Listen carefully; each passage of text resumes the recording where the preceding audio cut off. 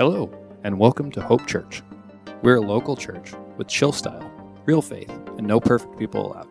Thanks for checking out our podcast. This is a message from our Soquel location in the Santa Cruz, California area. We hope this message is encouraging. If you live near either of our locations, we'd love to have you join us for one of our many Sunday services.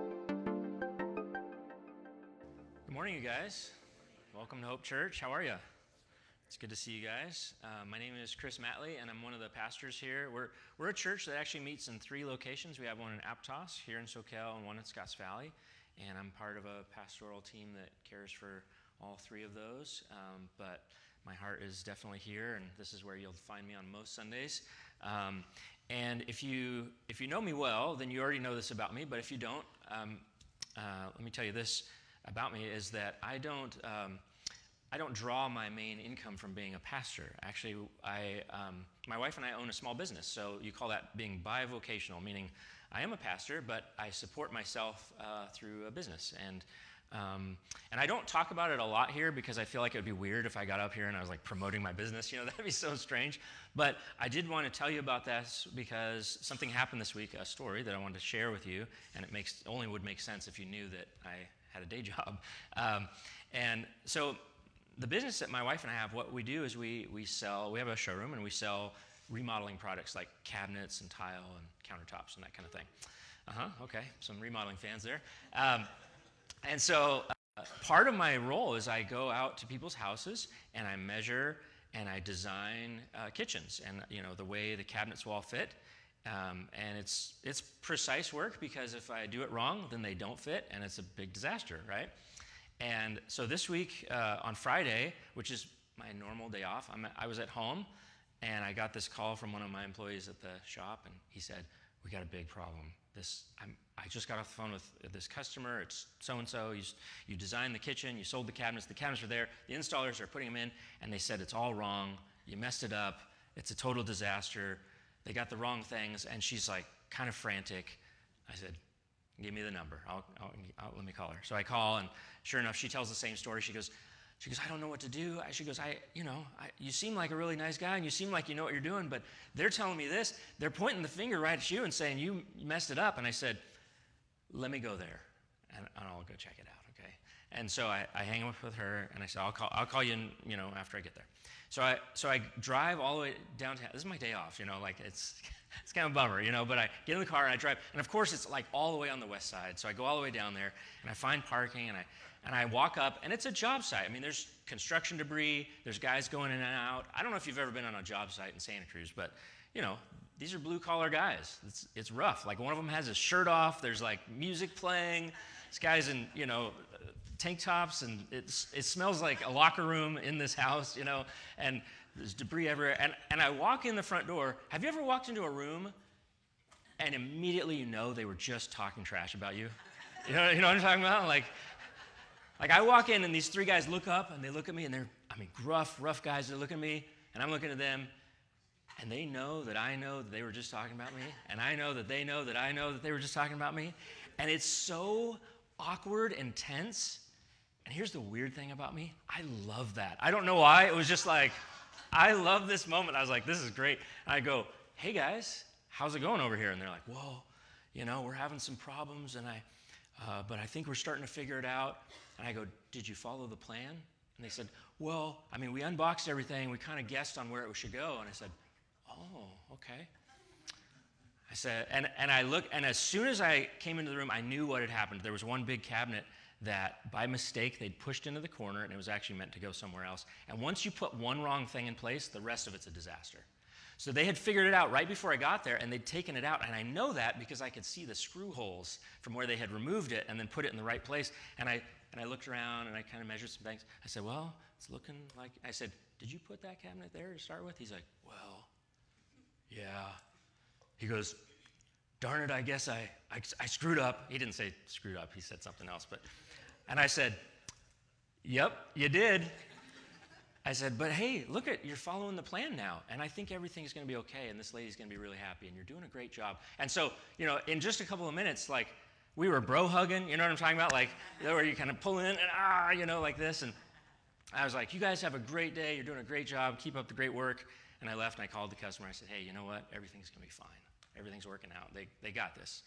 They got this. And it did. It worked out. And here's the thing. I got my car and I was driving away and I stopped, like I always do in a situation like that. I stopped and I said, God, thanks for meeting me in that place and working that out. Thank you for doing that. But did that, the way that worked out, was that a miracle? Did God perform that miracle?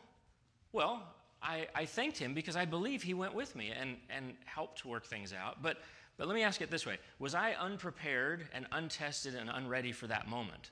Well, no. See, I've been doing this for 17 years. And at the beginning, when I first started out, I made some painful, expensive, embarrassing mistakes. I did. And I still think about some of them. But this wasn't one of them. Because I'd gone through those things to prepare me for that, right? And I wanted us to consider this question and have this question in our mind as we approach the scriptures and read the story that we're going to read today. And the question is this: Have you ever gone through a challenging, difficult season in your life, but later you look back and you realize you were actually grateful for what it did for you and what it taught you and where it brought you? We're in 1 Samuel chapter 17. If you have a Bible and you want to just kind of keep it open there, you're welcome to. 1 Samuel chapter 17. Last week, Tim kicked off our series that we're in, and the series is called Sustained, and it's a meditation on the life of David. And last week, Tim was talking about how David had been called and anointed by Samuel to be the king of Israel, right? Even though Israel already had a king, and his name was Saul. And this week in chapter 17, we're going to look at the story of David and Goliath. Now, this is one of the most recognized stories in all of the Old Testament. In fact, I would say there's a very high probability that if you're sitting here, you've probably already heard a teaching or a message on this topic, maybe multiple. I feel like I've probably heard 500, right? Is there anything else to say? And here's the deal. What I want to do is, 1 Samuel chapter 17, it's 58 verses. It's pretty long. If I just sat here and read it, it's pretty long. And I could do that. I think what I want to do, though, is because we're so familiar with the story, I want to just tell you the story. I want to just tell it to you. And then I want to invite you into a way of looking at it in a different way than you have maybe before, okay? So let me set the stage for you. It's 3,000 years ago.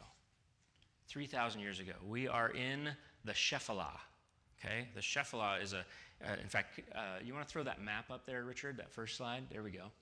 So over here on the coast, today where modern city of Tel Aviv is, over here on the coast is kind of where the Philistines ruled and reigned during this period 3,000 years ago. Okay, they had the coastal plains. They were a seafaring people. The Philistines were very sophisticated. They had iron tools in a Bronze Age.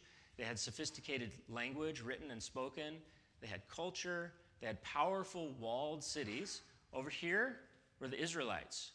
Okay, they had Jerusalem and Bethlehem and Hebron, and they were in the mountains. But in between, this section right here in the middle is called the Shephelah, and it's a series of valleys and rivers and streams, very rich.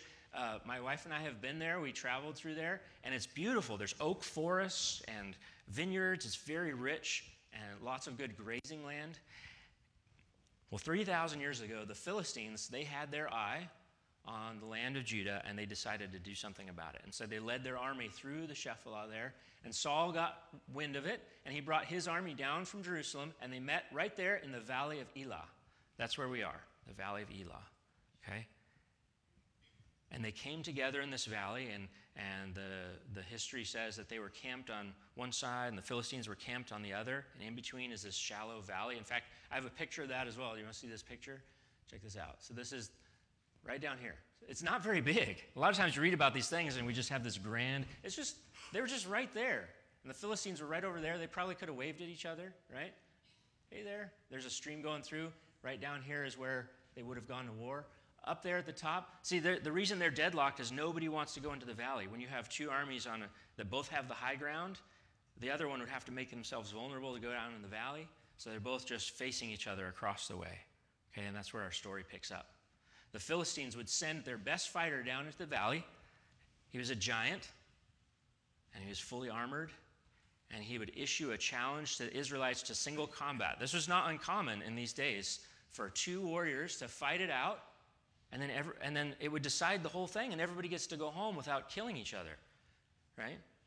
But as this carries on, the giant begins to taunt the armies of Israel up on the hill. He walks out in the valley, and he makes fun of them, and he ridicules them, and he mocks them. And this goes on for 40 days. That's a significant number. We'll come back to that. And then one day, a young shepherd boy comes to King Saul. He's there to bring food to his three brothers who are in the army. And he hears this taunt. So he's up on this hill here, and he looks down, and he hears this mocking voice from this giant. And the young shepherd boy says, I will fight him. How dare he speak to the armies of Israel that way? I'll go down and fight him. And at first the king, Saul, he refuses. He refuses the boy, but the boy insists. You familiar with the story so far? Does this sound right? Yeah? Sound familiar? The boy insists, and Saul gives the boy his own armor, but the boy declines. He says, I'm not going to wear that. I don't need it. And instead he picks up 5 stones, and he goes down to the valley floor. He doesn't walk, but he runs to the valley floor, right? And the giant cries out, who is this that comes at me with sticks? Maybe his eyesight wasn't good. He only had one stick. Who is this that comes at me with sticks? Come to me so that I can feed your flesh to the birds of the air. And the shepherd boy, he uses his sling, and he hurls a stone that hits the giant in the head. Now, maybe the giant was killed instantly, or maybe he's unconscious. Either way, he falls over, and it doesn't matter because the boy runs over, climbs on top of him, and takes his own sword and cuts off his head. This is in the story. I'm not making this up. This is in the story. And the Philistines are up on a ridge, and they see all this happen. It's not far away. I mean, did he just cut off his head? Yes, he did. And they panic. They freak out. And they begin to fall back, and then it turns into a run. And the Israelites, they give chase, and they utterly destroy the panicking the Philistines, because it's very hard to fight on the run if you're the one running away. And it says that they left bodies all the way down the Shephelah, all the way down to the coast. The Israelites totally destroyed their army. This is a great story. It's got highs and lows. It's a great story. Unfortunately, most of what we think about this story, the way we interpret this story, is actually wrong. Can I get that picture of that felt board? If you came up in church at all, and you went to Sunday school in the 80s or the early 90s, you might have seen something like this. I know I did. And this is what we reduced the story of the giant and the shepherd boy down to, right? Here's some guys up here, a little army, there's some sheep. Here's this big hulking giant. Look at David down here. That kid is sassy, isn't he? Look at him, he's just like, you know? And he's got his little pack. Look at this slingshot. That is a child's toy, right? You got Saul up here. I think this is a guy from HR maybe. He's telling Saul, like, you let a minor go out? Do you know the kind of liability that opens us up for? Here's Goliath. I guess that's after the stone, but before the, right? This is what we've done. We've turned this into almost like a child's story. And there's 2 things that we get wrong about this story. There's 2 things. First, this is not an underdog story. In fact, the term David and Goliath story, if you hear that in popular culture, what does that mean? If someone says, oh, it was a real David and Goliath situation, what does that mean? It means an outmatched underdog triumphing over a superior opponent, right? If you hear that in sports or in business, you're familiar with that, right? That term. And that's what this picture would seem to communicate.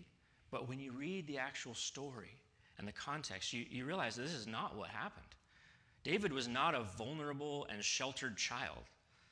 In fact, he was not a small child at all. He was a young man. And Saul would not have offered a baby his armor, right? He would not have offered a toddler his armor. He was a young man.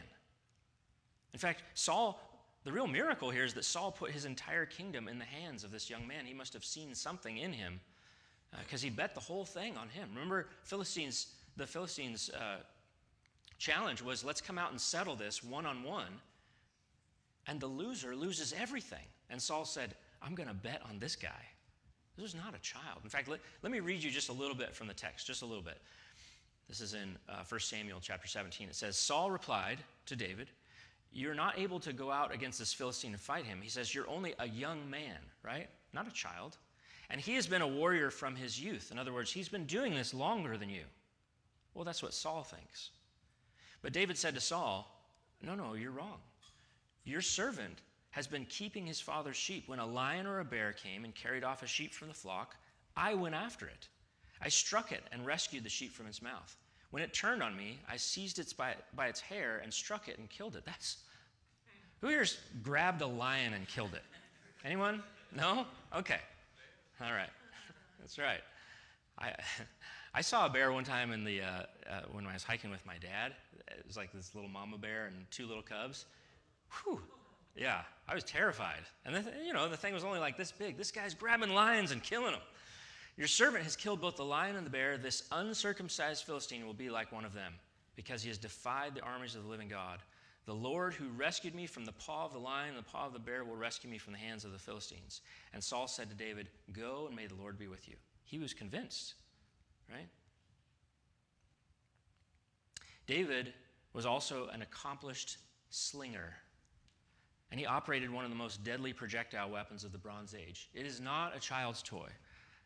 When you do the research, there's tapestries, there's archaeological evidence that people that operated slings were deadly. I mean, there's evidence, there's historical record of people that could operate this weapon and shoot down birds in flight. Furthermore, the stones that are dug up in the valley of Helah are a type of basalt, extremely dense. Ballistically speaking, these stones, if you spin a sling at 6 or 7 revolutions per second, which is pretty average for an accomplished slinger, they would have had the stopping power of a 45 caliber bullet. Yeah, he's not playing around. When he looked out there and saw that giant and said, I'll take him, he knew he could. That's why he ran towards the giant. He did it in flight while moving, and he hit him with a sling. One shot, first try, knocked him over. Here's the deal. This is what we don't read correctly about the story. Goliath never stood a chance. He didn't have a chance. He was outmatched. He was outgunned from the moment that David set foot on the battlefield. David gave God glory for his victory. But does that mean that it was a miracle? Does that mean that David was unprepared, untested, and unready for that moment? No. Just like in my story at the beginning, I didn't slay any giants, but I walked into a room where people were against me, and I overcame it because I had prepared for that moment. Was this Goliath thing the beginning of David's story? Was this the beginning of the story? No. Well, how about last week when we heard that he was called by Samuel to be the king of Israel? Was that the beginning of his story? No. David wrote Psalms, and when we read the Psalms, we get to hear the history of his life painted in poetry. Check out this little image from Psalms 51 that David paints about himself. He says, surely I was sinful at birth, sinful from the time my mother conceived me. And the English translates that in a kind of a clumsy way, but the Hebrew says, surely I was born into an unsavory situation. There's a lot of people that historians take from this where they think that perhaps David was born to a woman that was not Jesse's wife. Perhaps adultery or maybe even a prostitute. In fact, when you see, last week we read about this, when you come across David first in the story of Samuel, where is he? He's off and away, right? He's been separated from his family. And he says in Psalms chapter 69, I'm a foreigner to my own family, a stranger to my own mother's children. He said, you desired faithfulness even in the womb. You taught me wisdom in that secret place. God was preparing him from the beginning for what he would face in his life. This is a little phrase I like to say when I'm talking to people about these kind of things. God doesn't waste anything. The things that you've walked through, the fire and the darkness, God is using those things, and he's preparing you for something. He said in Psalm 69, those who sit at the gate, they mock me, and I am the song of the drunkards. In his hometown, he was made fun of, he was marginalized, he was ostracized, but it was preparation. for what God knew he needed to overcome. David came onto that battlefield and he was prepared for the moment. In fact, this is what David said to Goliath. Do you want to hear? It's pretty awesome. He says, he comes onto the battlefield. Apparently, he said all this while he was running towards him, which is awesome. But he says, "You come against me with the sword and the spear, but I come against you in the name of the Lord Almighty, the God of the armies of Israel, whom you have defied. This day the Lord will deliver you into my hands, and I'll strike you down and cut off your head. This very day I will give the carcasses of the Philistine army to the birds and the wild animals, and the whole world will know that there is a God in Israel. All those gathered here will know that it is not by sword or spear that the Lord saves, for the battle is the Lord's, and he will give you all into our hands." I'm sure Goliath did not expect to hear that from a young man running at him while swinging a sling, right? He never saw it coming. My favorite part is when you read to the end of the chapter, you can check this out later, but you read to the end of the chapter, and David goes home to Jerusalem, and it just casually mentions that he's still carrying his head around. That is so intense. Like, he goes home, and he's like, "Hey, Mom, check it out." Maybe that part didn't happen. I don't know. The second thing that we get wrong about this story is that this story is not about you. It's not about me. The story of Goliath in Christian teaching, when we hear this story, we often just immediately go to, it's a metaphor. What are the giants in your life, right? How many times have you heard that, right? I've probably taught it that way, but I've come to see it differently. And the way I've come to see it is I stop looking at it through my Western eyes. See, in Western storytelling, the hero is always us. If you go and watch a movie about Luke Skywalker or Peter Parker, or you read a book or a novel, or you watch a television show, we're supposed to see ourselves in the main character. That's Western storytelling. We call it representation, right? You see yourself in the character. In fact, if you're watching a show on TV and it's really gripping to you, what do you say? The characters are so engaging. They're so relatable, right? Because you relate to them. That's Western storytelling. This is not Western storytelling. Western storytelling is about you. Eastern storytelling is about a hidden truth being revealed. So this is Eastern storytelling. What or who is the hidden truth being revealed? When you read the story of David, you begin to see the hidden truth. The person that's being revealed is Jesus. It's Jesus. People that study the scriptures, they call David a Christological figure, meaning there's parts of his life, there's rhythms, there's patterns, there's echoes that represent the coming of Jesus. And this is one of those. If David represents the Christ, then who does Goliath represent? Who did Jesus have victory over in this life? Death. Goliath is death. You know that term, the gospel, we call the gospel of the good news, right? The gospel of the good news. We call it, the word gospel comes from the Greek word. It already means good news. So it's like saying the good news of the good news. It's like when we say chai tea. Chai means tea. TT, you want some TT? Right? Gospel means good news, but it's a very particular kind of good news. If you were in a village and your people were at war with someone else and someone came and tacked something up in the village and says, "I have information about how the war is going," it's a gospel. That would mean we're winning. We're winning. It's good news about a military victory over an enemy. The gospel of the good news is that Jesus conquered death. That's the gospel. That's what the good news is. So in Hebrews, the author writes about it in Hebrews chapter 2, and here's how they write about it. They said, "Since the children have flesh and blood," that's us, since we're human beings, "he too shared in their humanity, so that by his death he might break the power of him who holds the power of death," that is the devil, "and free those," check this out, "free those who all their lives were held in slavery by their fear of death." Jesus has the victory because he conquered death. "For surely it is not angels he helps, but Abraham's descendants." And if you remember what we talked about a few weeks ago, we are the descendants, the spiritual descendants of Abraham. We're part of that family, part of God's family. "For this reason he had to make like them, he had to be made like them, fully human in every way, in order that he might become a merciful and faithful high priest in service to God, and that he might take atonement for the sins of the people. That means in the places where we've done wrong, Jesus became human, experienced death, and then conquered death in our place. That is the good news. And we see that echoed in the story of David. There is a battle, friends. There's a battle.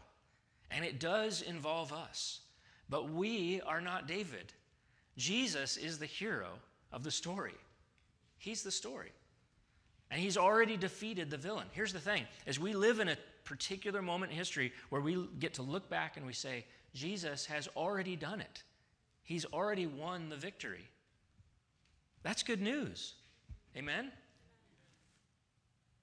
So in the story, if we're not David, if Jesus is David, then we're merely the soldiers in the army of the Lord, chasing down the last of the enemy. It's a mop-up operation, right? We're just following through on what he has already done. And you see that in the rhythms of our life. When in the places where we begin to surrender, Savannah talked about this when she was praying during worship, in the places where we lay down, where we surrender to him and his lordship, his victory then becomes our victory. And we see it. We experience it. We know his victory as it works in our lives.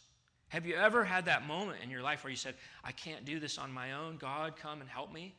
What's happening there is his victory is becoming yours as you surrender to his lordship. There is a spiritual battle that we're all engaged in. But this story right here, when we read this story, it exists to remind us of this right here. And this is my big idea for today, is that the battle has already been won and it belongs to Jesus. When you experience some moment of victory in your life, when you come up and over some kind of challenge in your life, on the other side of it, stop, open your hands and say, God, thank you for meeting me in that place. Thank you for the way that you prepared me for that moment. Thank you for the hardships that I experienced that helped me navigate what I just went through. And thank you for the victory that you've given me by being victorious first. That's what we do. The battle has already been won, and it belongs to Jesus. We're just walking out the last parts of the story. So Jesus takes on the greatest foe of all time, death. It's the enemy that none of us can defeat on our own, right? Does anybody have a plan apart from Jesus for defeating death? Anyone? No? Nothing yet? Still working on it? He defeats the greatest foe of all time. But he came ready. Was he unprepared and untested and unready for that moment? No, he wasn't. We read about it in the gospel story. He'd already met that foe in the desert. Do you remember when Jesus, after he was baptized, what happened? He went out to the desert. How many days was he in the desert? 40. That's right. And for 40 days, the devil taunted Jesus, just like Goliath taunted the Israelites for 40 days. And Jesus overcame. Saul tried to put his armor on David, but David knew he had to do it his own way. The thief on the cross told Jesus, if you're really the Son of God, call down your heavenly armies and destroy the Romans. But Jesus knew he had to do it his own way. The backdrop of this story is very physical. It's very real. This is not metaphor. This is history. But it looks forward to a time when the followers of the King, that's you and I, would fight a spiritual war. Our enemies are no longer people. It's not our role to fight people. But there is a war. Paul talks about it in Ephesians chapter 6 like this. He says, for our struggle is not against flesh and blood. It's not us versus them. But it's against the rulers, the authorities, against the powers of this dark world, against the spiritual forces of evil in the heavenly realm. That is our battle. Often our battle to the natural eye looks like fear, anxiety, confusion, depression. It's the things that we come against every day. And the voices that come against us, like the ones that came against David, to overwhelm us with lies about who we are and who God is and what our role is in it. But here's how you can defend against that. And I want to leave you with this. This is where I want to kind of land the plane here. Is we have two ways that I know of that work really well to defend against these kind of spiritual attacks and to walk in the victory that Jesus has given us. And the first one is this. Surround yourself with godly people who have wisdom and experience and give them permission to speak into your life. That's not to say ask people to tell you what to do. It's to give permission to people that love God and love you. Hey, speak into my life when you see that I'm flailing, when you see that I'm struggling. I want to open the door to you to do that. It's an incredible tool.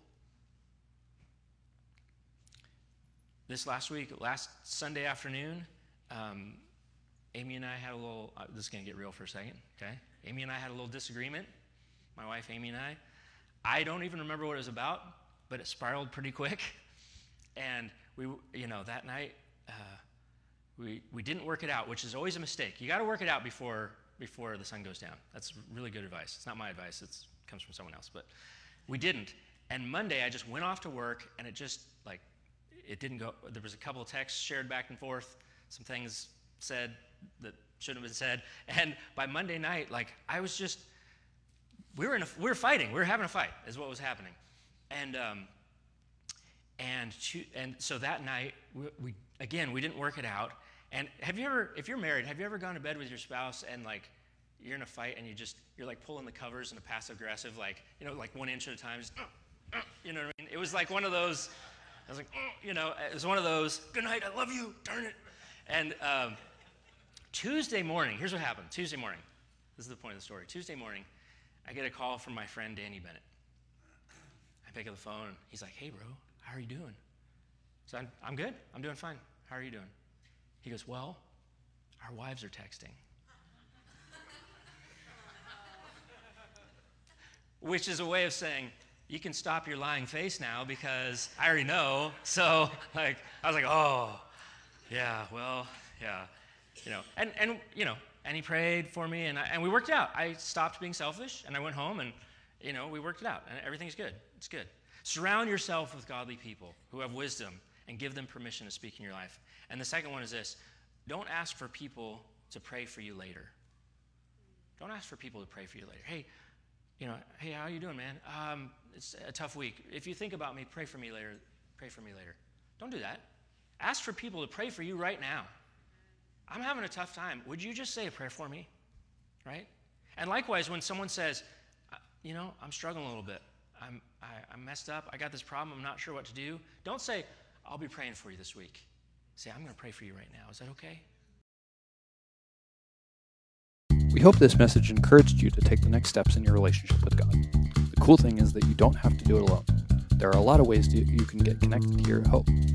Not only do we want you to feel at home at Hope, we'd love to help you find a home. Please check out discoverhope.church and click connect, or just email us at info@discoverhope.church.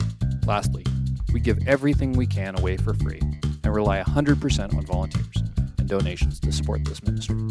If you'd like to give to the mission of Hope Church, you can select the Give option on our website or text any amount to 831-800-2060. Thanks again for tuning in.